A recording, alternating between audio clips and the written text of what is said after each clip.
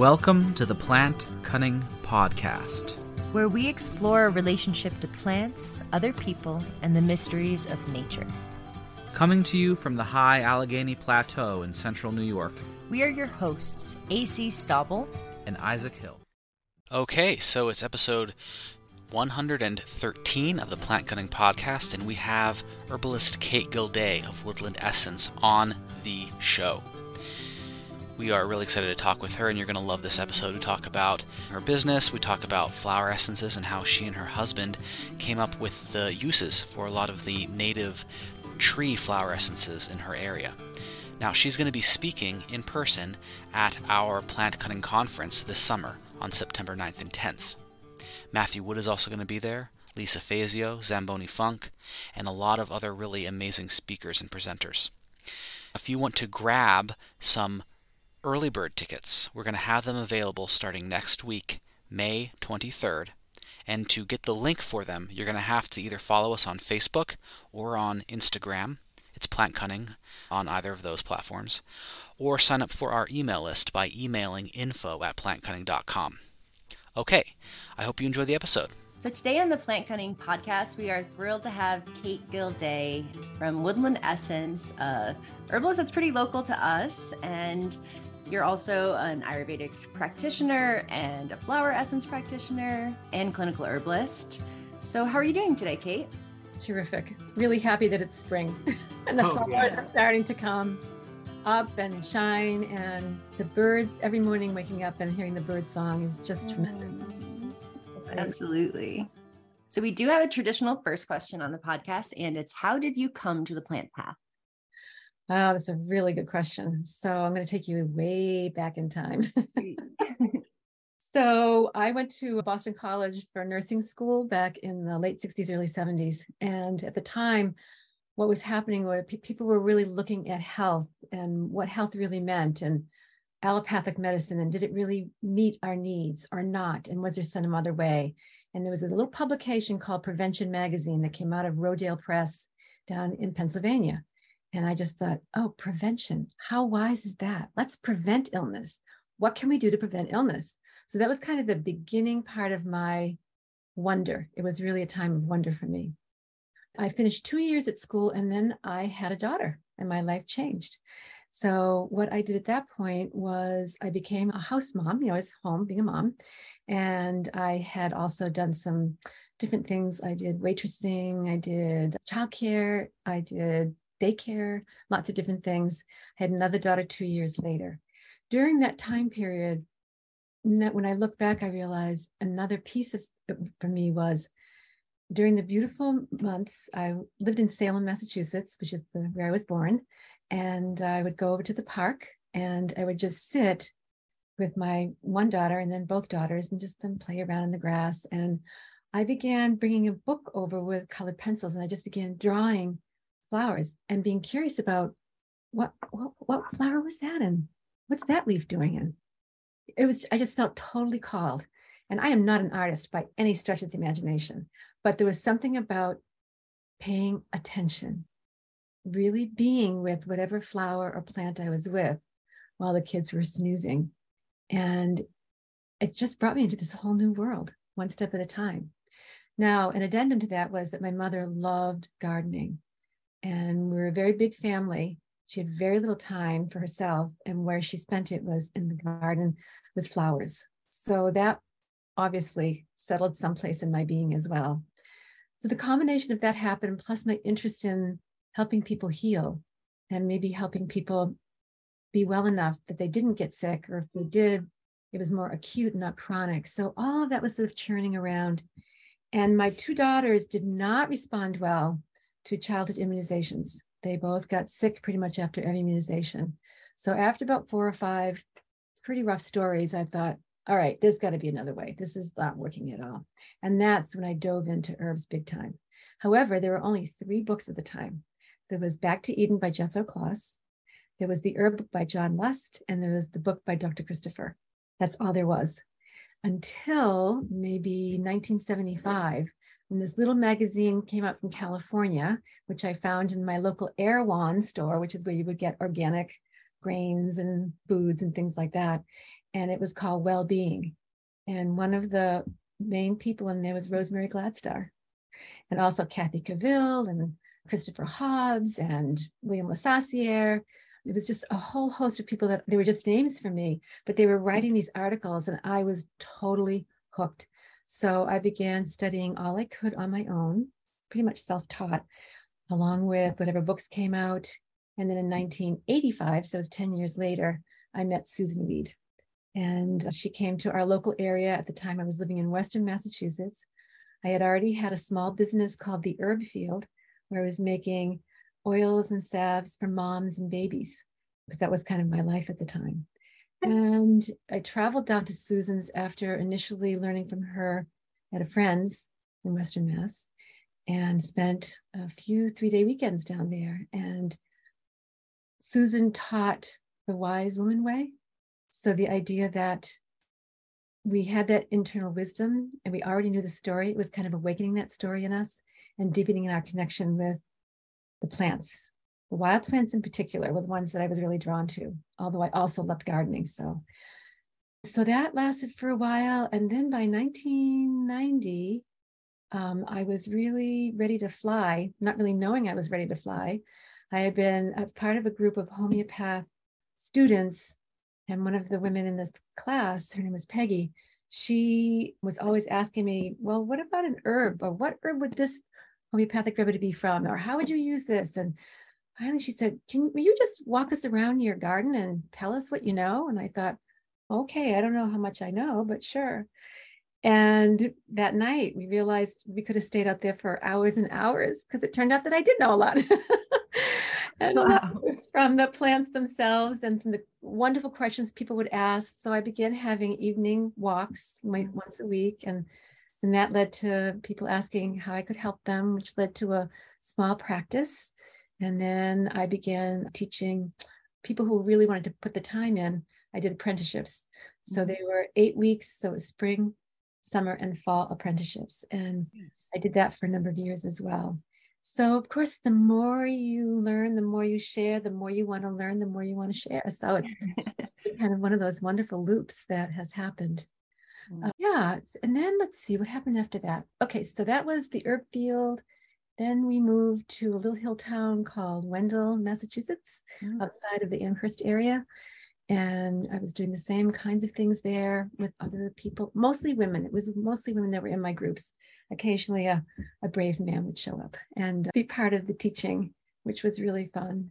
But along that time also, I met a woman who worked with flower essences, and which I was very interested in and intrigued with, because I was recognizing that some herbs, the herbs that I knew well, that I felt comfortable sharing with people, would work for many people, but not for some, or it worked to a degree, but the same condition would come up, or a different condition would come up. And so this idea of, which several herbalists were onto at the time, several healers, probably practitioners of, homeopathy as well, was that there's a physical, how can I put this?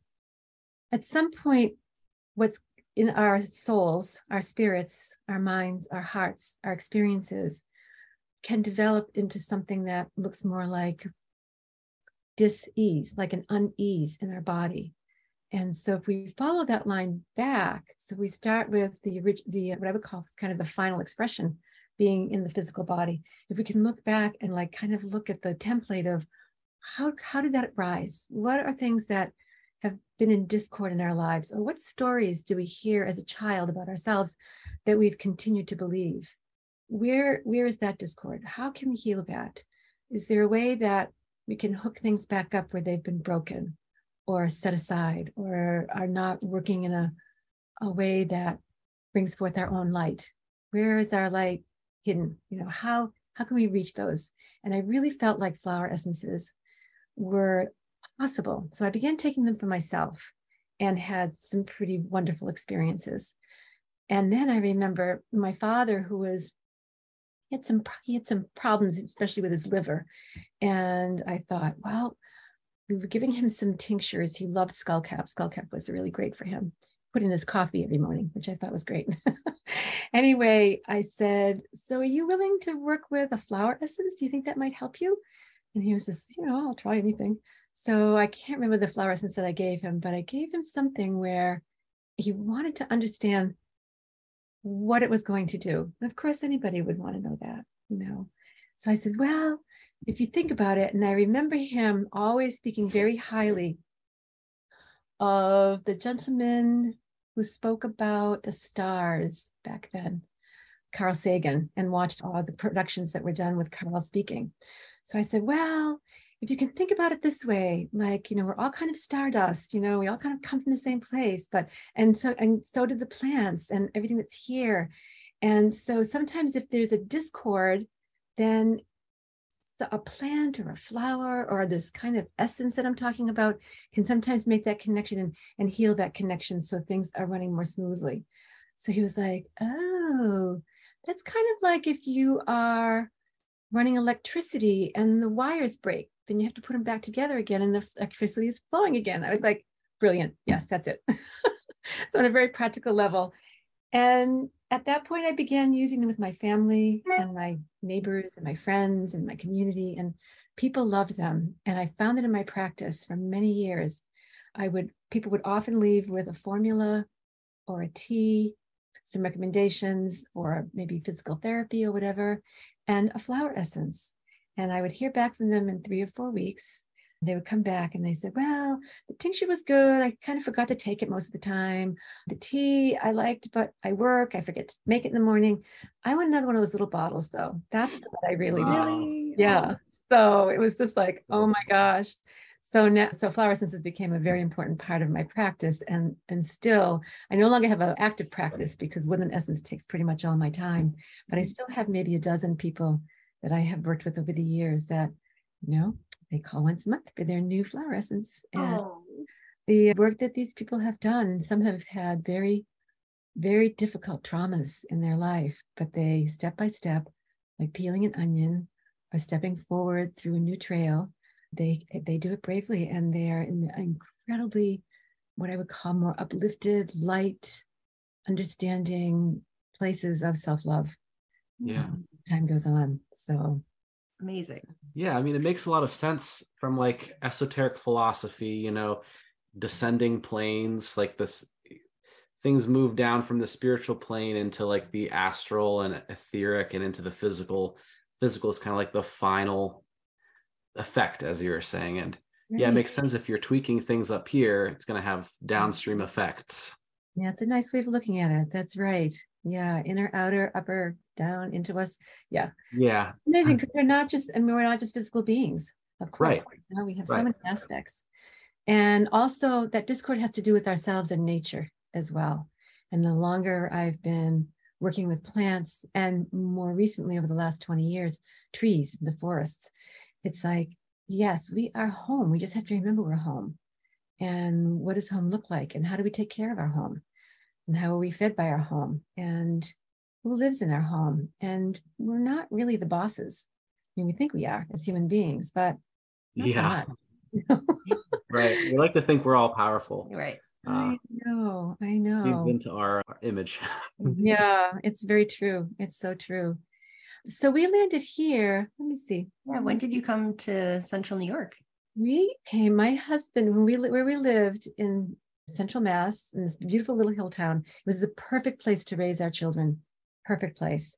You hear that story of it takes a community to raise a child. That's what we had. We were so fortunate. And my children had incredible friends. And basically all the parents took care of all the kids.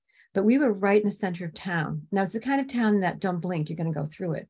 So it was the main street, but it was pretty quiet most of the time. Beautiful farmland, people of all ages living around. The elders were still there. It was very beautiful. Still horses were pulling plows at some point too, and then tractors.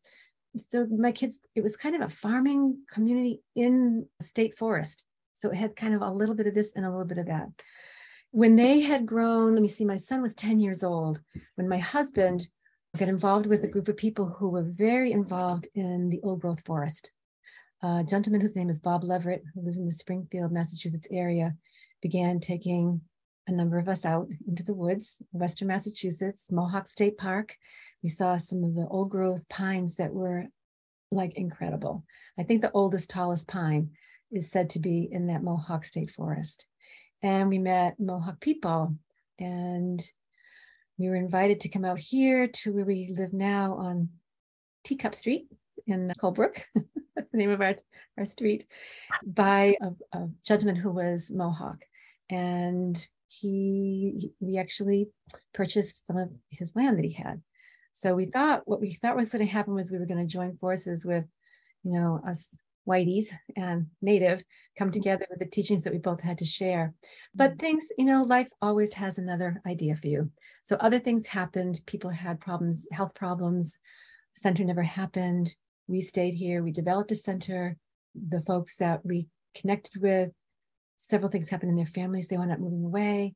So it was an interesting, not easy 10 years. However, that being said, I felt like the gift that was given to us is, for me personally, was that I had left what I would call a people community where I was known and was held and held other people. It was just a people community. And I moved to a forest community. And so I became. Wow. Yeah. I know. So a part of me really came alive that, that was sort of looking for that without my knowing it. I grew up in suburbia. I grew up, north of Boston. And then we came to central Massachusetts, or, central western near the Connecticut River. Mm-hmm. That was another step. So we were in farmland with woods. And then we came here. It was just like, there is farmland, but it's down there. And we are in the forest. And when we landed in 1995, it really still was the southern aspect of the northern boreal forest. Wow. Mostly spruces, firs, pines, lots of different kinds of lichens, club mosses. It was amazing. I just felt like I entered the Northland, which, I always thought of that as a place, was the Northland, and now I was in it. So, and our nearest neighbor is about a mile away. Was what that was at that time. Things have changed. Of course, things change. So, and the other thing that's changed over the last, we've been here for 28 years now, so is the forest itself. So we've seen the effects of climate change here. We started seeing about 15 years ago. So when we first landed here, our winters were, minus 30, 35 degrees for, a week at a time, a few times in the winter. We don't really see that. And that kind of cold really is a way of cleansing. Yes. Which is pretty powerful. And it also made me incredibly humble, in terms of, nope, the car's not going to start today. So, yeah. And we've lived off grid since we've been here. So we started with just a small solar unit, and then we have a pretty amazing solar. Yeah, it's not really a farm, but it's a solar area that we have, which is really helpful. So it was very sad. So we began watching the balsam firs die, and then the Scots pines die, and the hemlocks, miraculously, which are dying more in the east from the woolly adelgids attack, the little tiny insect. For some reason, so far, we have been spared that particular problem. But the climate change has been hard because it weakens them. It throws the trees off of what they consider sort of their usual pattern, just to have a certain kind of cold, certain kind of warmth, certain kind of light, all the rest of it, certain kind of moisture. We've had many dry summers here too, which was unusual. And so, but I have to say, and I love that we're talking today, because we had talked last year, I'd have maybe a different slant on this, but my awareness of the young ones who are coming up. Looking so strong, so beautiful, so vibrant. And it might be my own eternal optimism that I'm speaking of, but I think not. I really think that something's changing here. And my question becomes, I am not a tree expert by any means. I just love them and keep learning from them. But I'm wondering if some of these trees are going to get a new story through the new DNA and the new seeds that have fallen. Because it's really only the trees that I've seen that have been born in the last, you can kind of tell how old a tree is when it's young, the evergreens in particular. It's probably been in the last 10 years, 8 to 10 years, I'd say. So I have hope. And so as we watch this landscape change, and so many of the tall trees, which have been dead for a while, they're now falling. Young ones are kind of coming up in between their branches. It's so, in a way, it can look painful, but another way it looks so hopeful. So hanging on to that hope. So we began learning about the trees, and we had to still make a living. So what we're going to do. So I started another practice. My husband, who's an amazing woodworker, cabinet maker, builder, he traveled for work for the first while. And then we decided to become New York State guides and bring people in the woods. Nice. So that was probably one of my favorite things I've ever done in my life. And my husband's a total forest guy. So he grew up in the forest, in the woods of Western Mass. So we did that together. And then he built a beautiful octagon for our teaching center. And we invited people like Matthew Wood and Christopher Hobbs and David Dalton and all these wonderful people, Margie Flint and Chris, I'm trying to think of Chris's name, Chris Morano from Western Mass. They all came at one time or another and taught. And I taught here, and Don taught here. And he did basket making classes, backpacks from like ash trees. So not woven, but more like strapped on your back with the bark coming up. Nice. He and his friend Michael taught, let me see, they made Michael made canoes. They did a few other things as well. They did snowshoes, which was an incredible course. So anything to do with wood. So that was great. And that served us well. And at the same time, Woodland Essence, very organically, was growing, small. It was very, the time you have to remember, this is the time there was no cell phones. We didn't even have a computer until like 2000. It's like just word of mouth. We had a mailing list, and people would call, and we get, checks in the mail with a little order for some of the products that we had. Cool. People knew of us because of all the wonderful conferences. So just like your conference now will bring people together, which is really so fabulous. Pam Montgomery did Green Nations for many years. And Gail Ulrich, a dear friend, and Rosemary Gladstar, they did Gail started the Women's Herbal Conference, and Rosemary joined her after a number of years.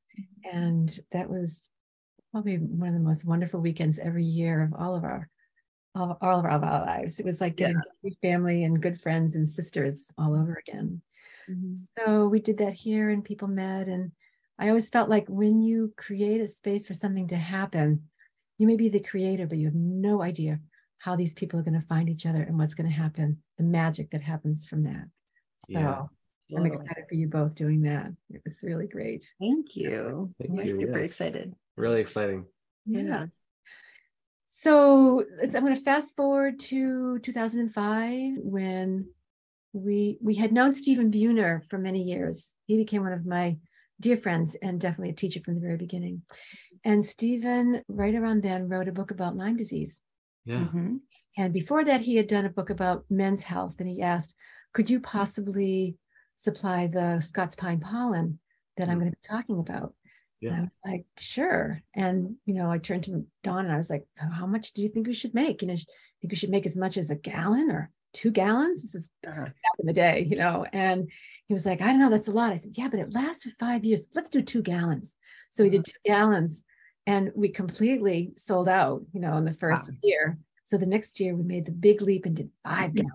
So I'm just smiling now because I think in my really early days where I'd make things in like cups and pints. And first time I ever made a quart of echinacea tincture, I thought, who's going to ever need that much, And it's like that movie with Kevin Costner in it, the baseball movie. It's like, if you build it, they will come. Totally. Make it, they'll find you, So there was that. And so it was clear that we were growing. Stephen needed some place as a resource for some of the herbs and the formulas.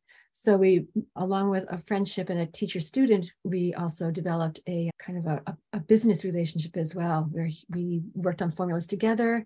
He would share formulas that he created, and we became a source for people with Lyme, which really was wonderful. And then in 2012, I'm going to say, we were still continuing apprenticeship work. People lived with us and apprentices with us for like months at a time. We were doing all these other things as well. And one of the young women came and said, you need a website. And I was just like, a website. Oh, we had a little website. I said, we have a little website. She goes, no. You need a real website. Okay. Okay. Thank you, Lizzie. And she created that for us. And it was amazing for me, because it was like, for me, I'm a triple Taurus. So I'm just like, I'm slow and steady and keep going. And this was like my Sagittarius rising kicked in. And all of a sudden it was like this huge, like, wow. Yeah. So people found us, and we were happy they found us, because we really did have really good herbs to help support them in whatever struggles that they were going through. So we did that for, a few years. And then in 2015, I had both Lyme and Babesia. And for about a year and a half, I was not well at all. Which the whole time, not in the beginning, because I was too sick to even be able to think. But when I was healing, I realized this is a great opportunity for me to be on the other side of all the phone calls and stories and letters and emails that we were getting. I understood what they meant when they said, I'm so tired, I can't lift my head off the pillow. Yeah. Can't eat. I can barely drink. And all those things. And I thought, oh my gosh. And honestly, mine was a year and a half is like, that's an acute situation. That is not a long-term chronic situation. Did it take some time? Yes. But I eventually got myself back. But we hear from stories to this day. People call and write and hope that there's some way, something. There's many practitioners out there, Lyme literate practitioners, Lyme literate doctors, but there's equal as many, if not more, people who still think that Lyme is not real. And so really, the stories that these people tell us, it's so sad. And you have people wind up having to advocate for themselves. There's a number of wonderful Lyme sites now. I think one is called LymeDisease.org. You can just type in Lyme and all those wonderful organizations will pop up. There's a lot more support now than there was 20 years ago. Yeah. So that's helpful. So I continue to develop programs, products rather, and formulas for people who need it. And now we do glycerites for folks, for children, and for people who can't handle alcohol. Yeah. So, and in hearing that this summer it's supposed to be quite an outstandingly not great summer for people with both Lyme, and also the ticks population is going to be supposedly very, very healthy this next year. And some of the co-infections will be really drastically affecting people. We're already seeing, we don't see too many ticks where we are here, but we're already getting calls from people where the ticks are plentiful. And what I try to tell people is, yes, you have a tick. Yes, there are places that you can send it for testing. Yes, there are doctors that are literate, but it takes a lot of legwork for people to find that. So we're working on that as well, trying to find clinics for people, ways that they can go to places. Like there's some states that have free testing for the ticks, but there's others that you have to pay, and not everybody can afford to pay to have their every tick tested. New York State had a great program out in Syracuse, the Syracuse University, and they ran out of funding, so they can't do it right now. So they're just hoping that more funding will come in. But what a good service. And they found that during the time that they were testing the ticks, more than between 45 and 47% of the ticks were infected with one or another of the infections. That could have been passed on to the person. So it was a great program, and I hope it comes up again. But meanwhile, for people to realize that there are ways that you can be helped, you can be supported. So test to check on those sites that you can find, because they're there, and there's plenty to help. So and Buhner's protocols seem like so helpful, because a lot of people weren't talking about it, and people were really affected by it. Yeah. But are there preventative things for Lyme, to your knowledge? Like always checking yourself after you come out of the woods. Right. No, that is totally important. I tell people, especially if you're near woodlands, and the reality is that the ticks aren't just hanging out in the woodlands. They're kind of everywhere. Right. They're by the water's edge, they're in the grass, in the tall grass, in the fields. But just you do a tick check once a day for yourself if you can. It's hard if you live alone, but if you have a partner, I feel like it's kind of an intimate thing to do. You're just like checking people's ears, hearing places that the other person can't really see, and and it makes a big difference, to just have that happen. But the other thing is that there's a product that people can use. We get calls all the time for, is there a particular herbal spray that we can use?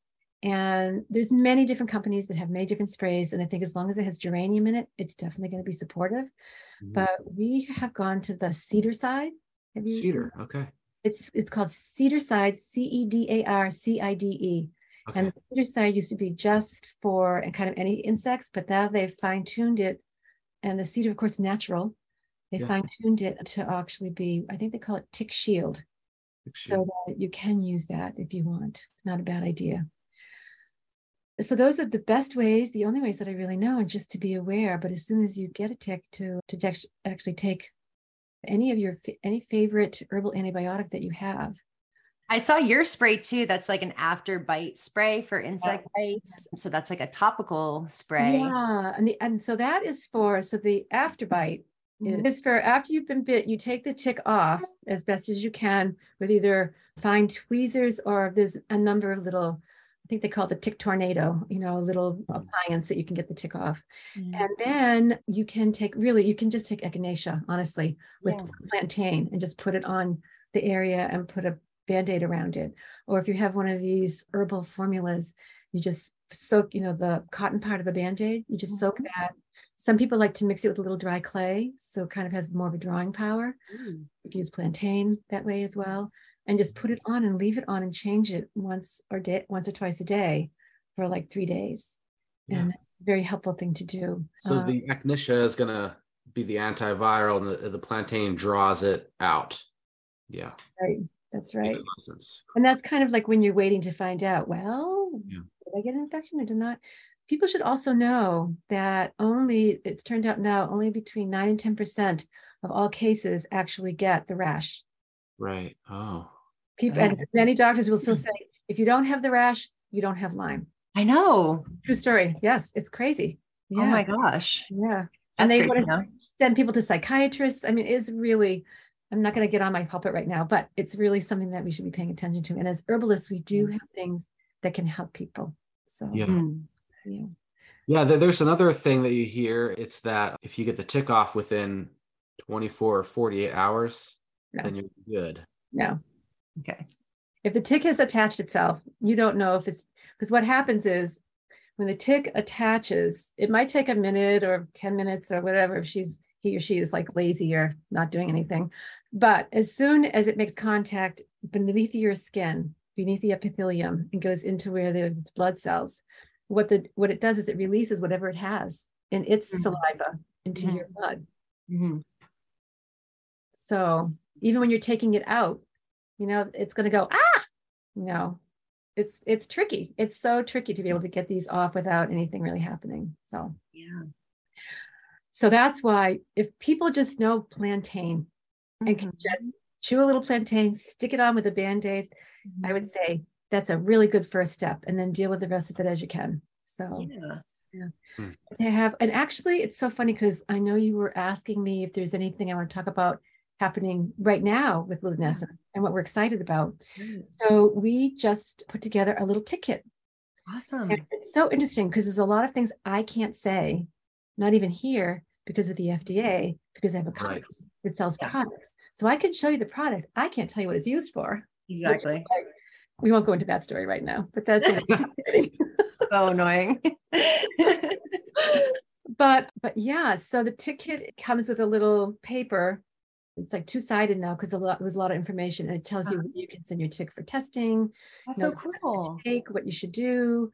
I'll just send you a document, email document. And anybody who wants it here will somehow figure out how to make it available through Woodland Essence, because we really don't say anything on that paper about what anything can do. So we have a fabulous quality assurance person here who in her past worked for another company and was kind of the in-between person between that company and the FDA. So we're really getting all the paperwork that we need to. Oh yeah, she's great. She's amazing. She's an angel, because it's not something I could do myself. So I have her read everything to make sure it's all okay. And then, so we have that if people want that information, and happy to send it to you. Yeah. If you email it to us, then folks can reach out to us through our email. Yeah. Or we can post it in the description. Yeah. That's great. So that's what's happening. The other thing that's happening here, just for all you other herbalists out there who are trying to grow herbs where there's deer. Hello. Yeah, I know. You emailed us and you said that the deer ate all of your aconite. Last year. The deer ate everything. The deer ate everything. Uh-huh. Nothing was spared. Not one thing was spared last year. There was not one thing that was deer resistant. Brutal. You can't have an herb business if the deer are eating all your herbs. Mm-hmm. So last year we kind of squeaked by, and we actually had to call on a few other companies that, had fresh product that didn't have deer around them. I realized we live in the forest. This is where the deer live. We are in deer country, bear country, well, not wolf country, but coyote country. This is their land. We happen to be living here.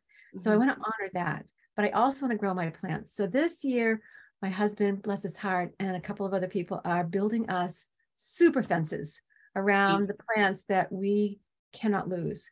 And then I have to sort of let go of the things that are outside the fence. Yeah. I don't want to wreak war on the wildlife. It's more like I'm appreciative. But I have to say, for the first 10 years we were here, we never had deer problem. But there's too many deer. Right. Yeah. One. Number two, where we live, deer basically have about a square mile is their home territory. Okay. And that's not very big. Yeah. And we do have fields down the way. Their territory might be a little bit bigger than that. Maybe that's a fact from a long time ago, because I've seen the same deer a mile away. But they prefer, or what's better for them is if they have some place where there's open land where they can forage, whether it's the cornfields or hay fields, straw, whatever. And that's not here. The only thing that is their little paradise picnic place is Woodland Essence. So. Yeah. It's your garden. Yeah. But I think that these beautiful fences they're creating are going to really do the trick. So then I can be at peace with my relationship and still have, they'll be like sanctuaries inside these fences. Yeah. Really wild. That's awesome. Yeah. I'm happy for you. Yeah. Thank you. Thank you. Yeah. It's good to have. We have a lot of Amish neighbors, and not just the Amish neighbors, but all of our neighbors take a lot of deer every year. I mean, I do. I'm getting into hunting, but that's great around here too. Yeah. I bow to that. When I first came, and I was still kind of a city girl, and I was not sure, but I realized these people are feeding their families. Yeah, right? Exactly. They're not only their immediate family, but their extended family as well. Yeah. Uncles who are too old, who are people who can't get food on their own. They're filling freezers, and I think God bless them.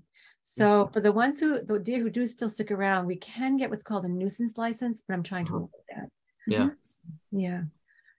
Yeah. We also have a lot more fields around here. A lot more fields. Good. And our dog is pretty obsessed. Oh, that's great. Mine hands out invitations. So. Oh yeah. Goes around to the forest like, oh, we got some new flowers up. She watches them. They watch her. They're like, oh, okay. Really? She's a golden retriever. She loves everybody. Yeah, totally. And she kind of matches the deer, the golden vibe. It's true. That's really true. Yeah. So the last thing that I can think of that I'd really like to talk about for a minute, because I'm become so passionate about the forest and about the woodlands and about us learning more about what is there.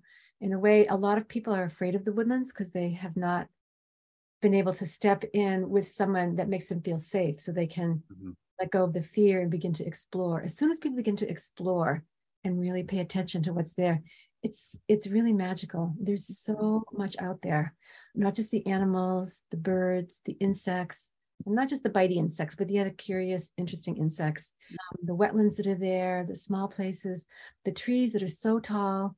When we first moved here, there was a beautiful golden birch tree up at Piseco. We just lived down from Piseco Lake, and we would travel up on to the wilds there. And she was about 4 or 5 people around. I mean, she was enormous. Wow. Just enormous.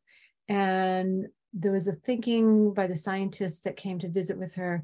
And I told you about the old growth people. So that's where we found her, was through these folks. They thought she was probably between 500 and 700 years old. Wow. I know.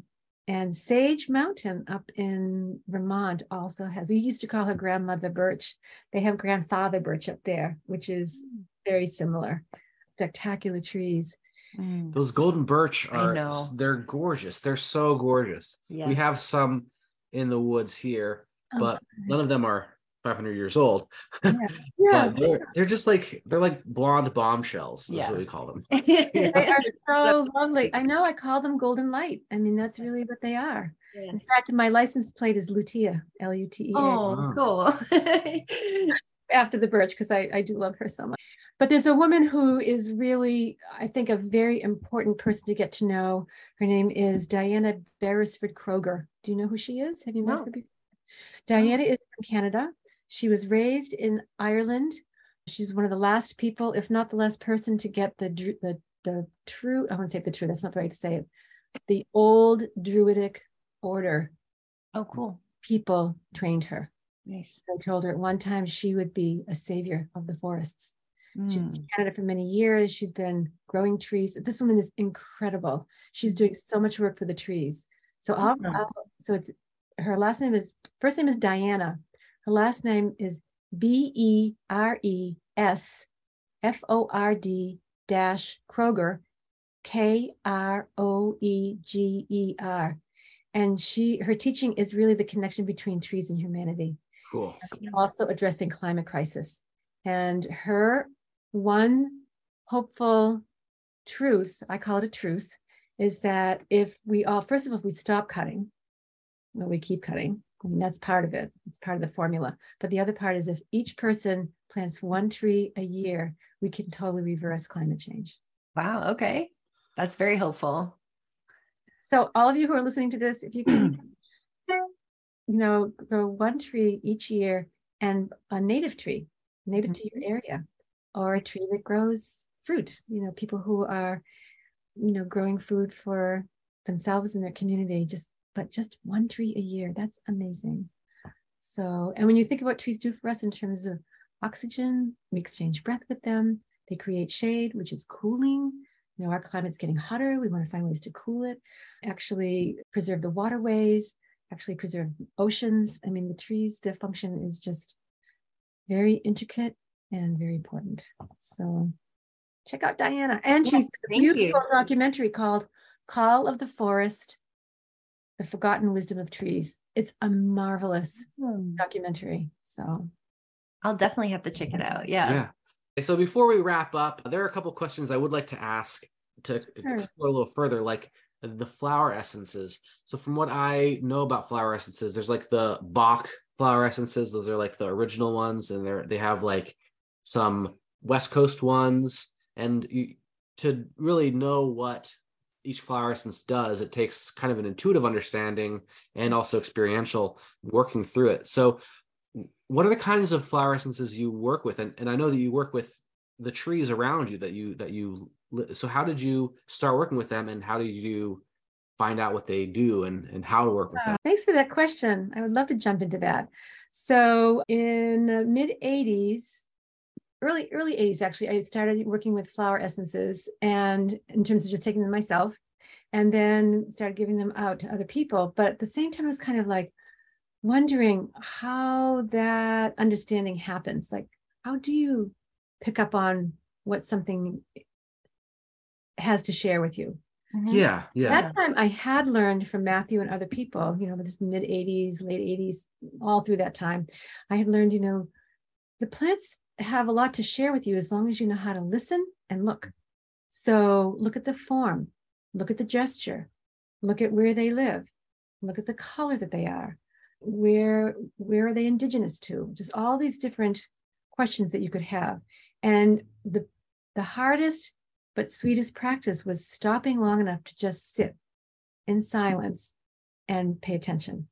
And that a lot of times is when you feel, we all have a feeling sense, all of us. And with animals, with other people, with places, we can naturally feel kind of pulling away from towards something, or going towards something, or neutral, which it doesn't pull one way or the other. So I found that if I were to listen, look, pay attention, oftentimes I'm not someone who can, let's see, so let me try that a different way. So some people are very gifted, they're clairvoyant, or they're clairsentient, or they're in some way they can see. And I have been with people who actually see patterns, who see colors, who see, and I'm not that person. For me, it's much more subtle. It is like a thought comes, but it doesn't come from me. It's hard to explain what that is. It's very subtle. And for the many years, it took me 10 years to finally feel like I'd settled into being trusting of what I was hearing, seeing, thinking, feeling. It took a long time. What can I say? Yeah, that's good to hear. I know. And I used a pendulum. I learned how to use a pendulum. Awesome. Which I have used for finding water as well for people sometimes. But it's like, as I began, I was just like, oh yeah, like this is really right. I mean, I just was I'm naturally doubting Thomas. So it's just like, okay. But then I kept realizing that, well, this is really working. This is really, yeah. So now you're a dowsing Thomas. yeah. Thank you. I never thought of that. That's right. So that was really lovely. But I didn't douse for when I was sitting with the plant. It was more when I was choosing essences for people or for myself. And I realized somewhere along the line, and I was raised Catholic. So I've always had a guardian angel. I left the church many, many years ago when I was 20 years old. In a moment, it was just not a bad moment. It was just like, oh, no, this doesn't work. But the guardian angel part has stayed with me. So I thought, I think we all have guardian angels. I think we have some way, and believe me, I have 4 children and all that they've been through and are still alive. Sometimes we have more than one guardian angel. I know, the whole team. So I really sort of counted on that in a way and really feel that presence. And then I realized that every living thing has an angel or a spirit. And in Fintorn, they called it a diva. You know, it has all these different names. It's its own essence. So when I choose a flower essence, when I make a flower essence, what I feel like what's really happening in the gathering the flowers with a lot of, respect, delight, gratitude, after connecting with whether it's a flower or a tree or whatever, and placing them in this water, and water being just the holder. Something very beautiful happens, which in the Bach flowers, it was suggested that you don't touch the flowers. You as the practitioner stay separate from the flowers, that it was just the flower and the water. That's all it should be, and the plant that it came from. And I did that for a long time. And then there was a moment where I thought, you know what? No matter how this is happening, of course I'm part of this flower essence. Anybody who's making a flower essence is a part of that essence. Yeah. Which is why some people will be drawn to your essences or her essences or his essences or their essences. So that is really, truly what happens. So I believed that, and it seems to be very true. So what are of the trees that grow around you? What are the ones that are your favorite to work with? It's a very good question again.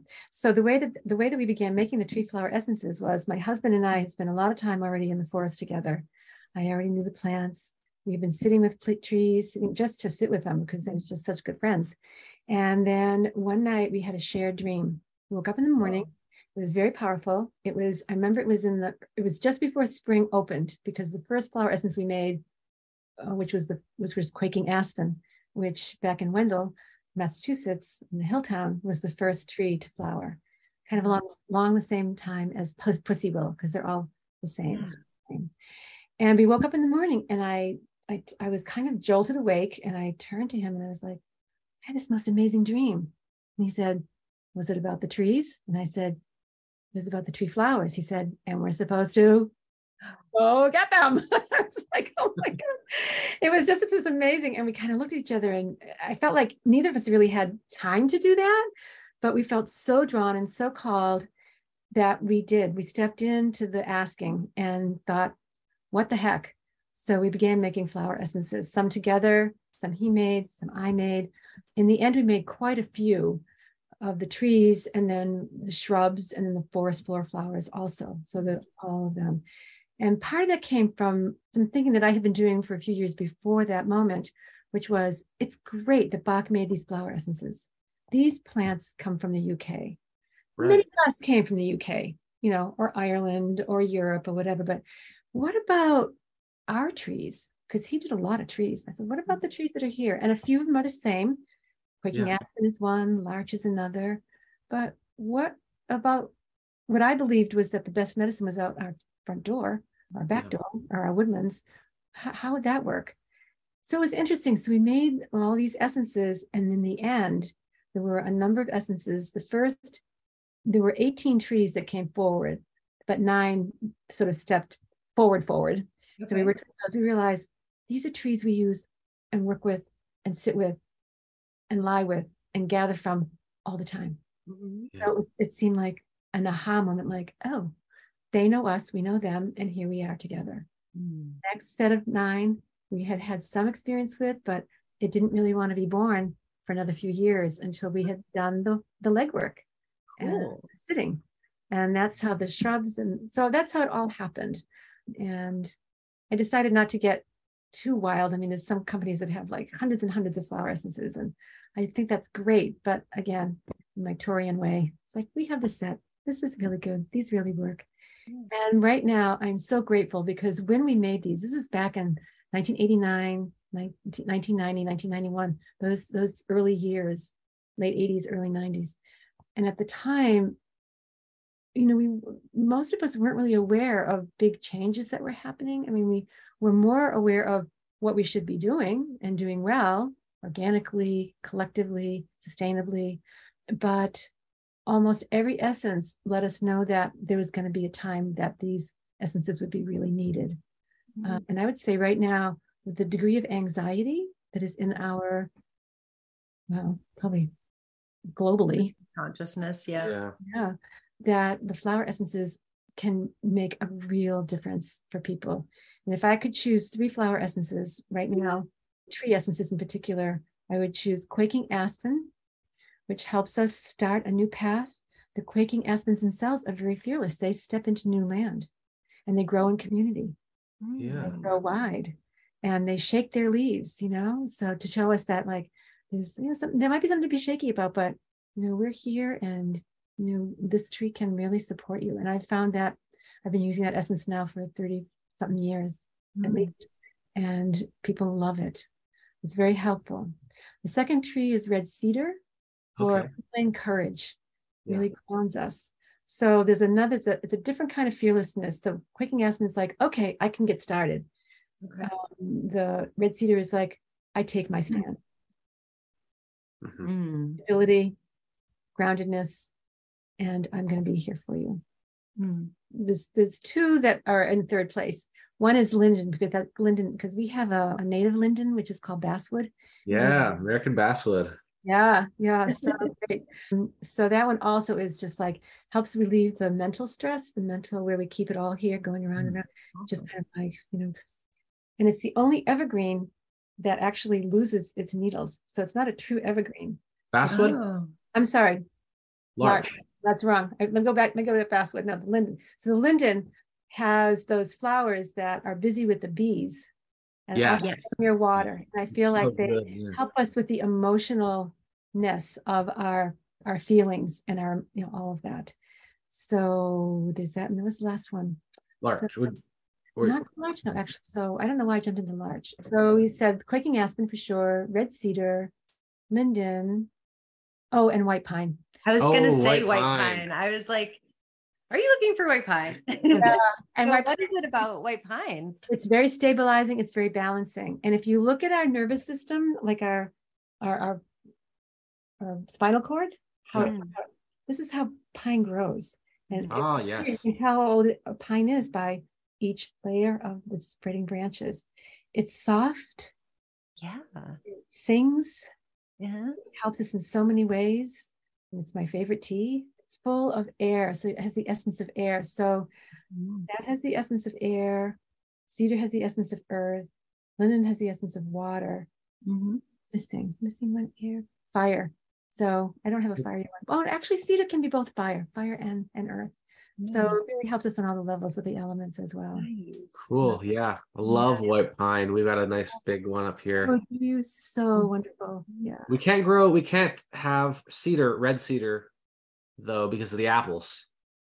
Oh, because of the blight? Is it a blight that they get? There's a cedar apple rust. Rust, right. That's right. Yeah. So there's so many wild apples here and cultivated apples. And it's just like there's no cedars around here. So it's just like there's a cedar free zone. Right. Cedar free zone. But there's a lot of apples and hawthorns. That's awesome. Oh, and hawthorn. I mean, we could talk about the trees all day. Yeah. Every tree has like so much, and that essence. And I always say with the flowers, I just want to say this one thing. You can take a flower essence, which is really nice, but you can also just sit with the flower or sit with the tree or the shrub and just be there, and you receive that essence as well. Yeah. So with like the cone bearing plants, the trees, do you use the pollen? What do you use to make the flower essence? Well, every evergreen, every cone bearing has a male and a female. So the male is the pollen. They call them strobiles, which are full of that pollen, which we'll be seeing soon, I think. Yeah. And then there's a female. The cone is so tiny. She's usually, depending upon the tree, no bigger than an almond. No, that's too big. Even smaller than that. Why not? An M&M, how's that? Yeah. Okay. Yeah. And they're usually, the females are high up, so you don't see them. Yeah. Because what happens is the pollen in the breeze settles down, wafts up with the air, and comes down on the female cones. And the female cones are upright to begin with. And once they're fertilized, they close, and they hang down. Okay. So they're smarties. Yeah. They're out there. And most of them usually have this incredible, it's hard to explain this color red. It's like reddish, pinkish, purplish. It's just oh, so gorgeous. I feel like spring has that in many ways, in many of the plants. And I feel like it's the mother's birth blood, So you use the female flowers? Female flowers and the male as well. Yeah. Okay. Use both. Yeah. Cool. Yeah. We always pray to find a place where there's either a hill near a tree or my son, when he was younger, he was our total tree guy. He would just climb up like a monkey and then bring it down or nice. That's great to have. It's fun. Yeah, that was fun. But that's a good question. So, and I feel like I have a lifetime more to study more about the trees and learn more about them. And I encourage anybody who has trees nearby, whether it's in your backyard or whether it's in a nearby park or whether you visit a sanctuary or another botanical garden, wherever your trees are, to take some time and get to know them. Absolutely. A lot for us. Yeah. I'm definitely inspired to just go out into the woods today. Yeah. It's a good day to go out in the woods. Good. That's good. Every day is fun.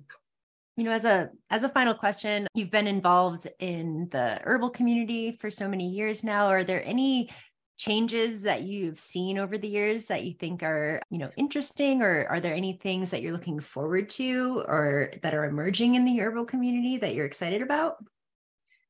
Again, a very good question, because I had nobody around me until I found the Little Wellbeing magazine and then met Susan Weed and had new Herb Sisters. But yes, it was very slow back then. And then it started picking up. I found that, or if I think back to it, there was a time I call it the sweet spot, when enough people understood about it. You could have a conversation. They didn't think you were out of your mind. They weren't ready to but they were ready to embrace what you had to share. And that was really lovely. But then what happened was, as all things do, when it got to be a kind of a certain size, then people had businesses, and then all of a sudden there were these other rules and regulations that the business world wanted to really put on us. Right. And the question became, and the bigger question was, do you want to go with the science of herbalism? Do you want to go with the sort of the magic, traditional folkloric part? And you almost felt like you had to, you could make a choice. I'm going to say you didn't feel like you had to make a choice, but you could make a choice at the time. Right. And other people chose to kind of weave both together because there's something of value in both. Yeah. And along the way, though, we were gathering a lot of herbs. We were wildcrafting a lot of plants. Yeah. And a lot of the plants that we wanted, the places we used to gather them, were now housing areas or extensions of towns or shopping malls or mall. Yeah, all those things were happening. It was very real. So Rosemary Gladstar again, Rosie, and a few other people, Christopher Hobbs being one. There were many people actually in the beginning, started United Plant Savers because they realized that we really need to be paying attention to the herbs that we are using. Down in the Appalachian area, people have been singing for a long time, gathering ginseng. but there's a point. And some of them, the old timers really knew how to sing. They would and get the seeds, and they knew how to process them and make sure they get back into the ground for more ginseng to grow. Newer people, younger people who only had maybe a weekend class or just had read about it or heard about how much money they could make. And that's not just what that was. Black cohosh, red trillium, blue, just many, many of these woodland treasures were highly sought after and were worth a lot of money. And sadly were gathered by the thousands and 10,000s of pounds. Wow. So we had to really look at that. And many of us did, and started growing the herbs that we were going to use in our gardens and create shade gardens where some of these plants would really grow. Golden seal, blue cohosh, black cohosh, some of the ones that we would use. Golden seal in particular is one that anybody can grow as long as you have a shady area. It seems to delight in being planted and then just kind of spreading. And it, where it had been gathered too much because it was honestly used too often in too many formulas where it didn't need to be.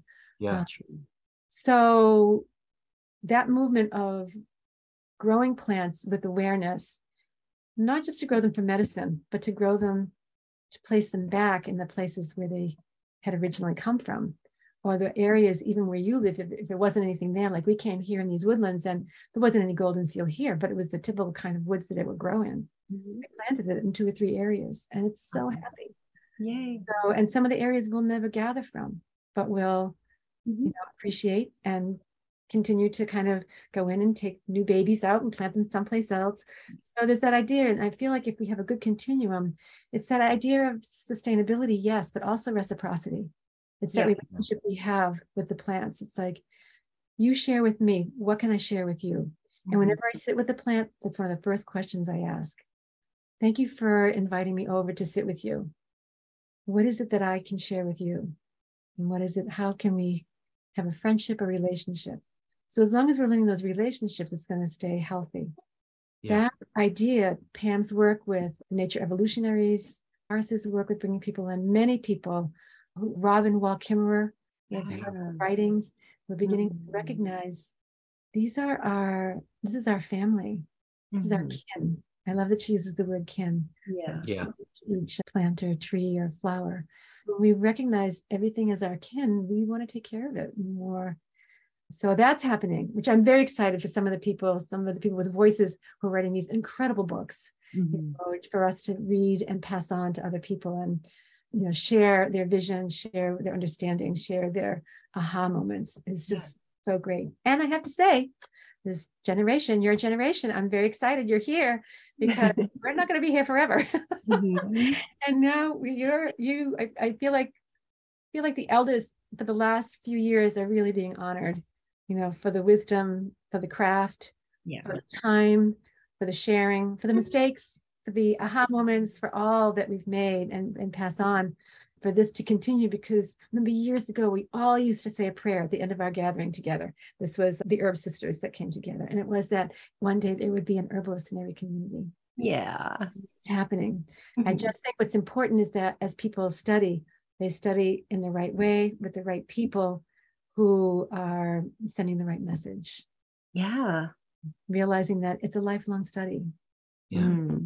So can't stop, won't stop. Gotta keep learning. I know it's true. So new farmers, for those of us who have been working for a while with plants and having to reach out to other people, we actually started two young women that we know. One is more local, one is a little further up north. We asked if they would consider growing for us. So they are now herb farmers doing really well. Awesome. And we pay a lot because we feel like we want to pay the people who are doing the work that we can't do because we don't have a big enough space, and the deer are eating everything. And and that respect, that honor, and that reciprocity again.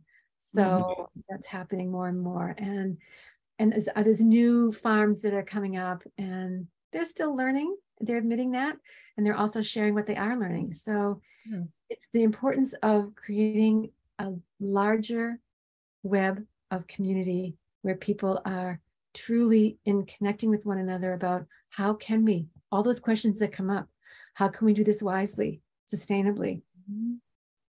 nourishing one another at the same time. And a book that I think every herbalist should have on her shelf and his shelf is the book that's by Anne Armbrecht, The Business of Botanicals, Exploring the Promise of Plant Medicines in a Global Industry. And she is trying to weave people internationally so we all are on the same page. Awesome. And she just did an incredible program yesterday, a 4-hour conference. She's a part of the Herb Research Foundation, and her is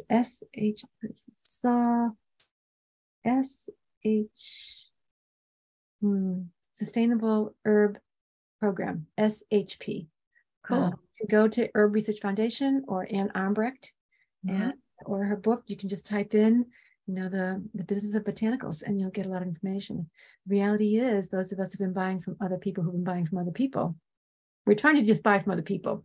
But years ago, it was buying from other people who had bought from other people.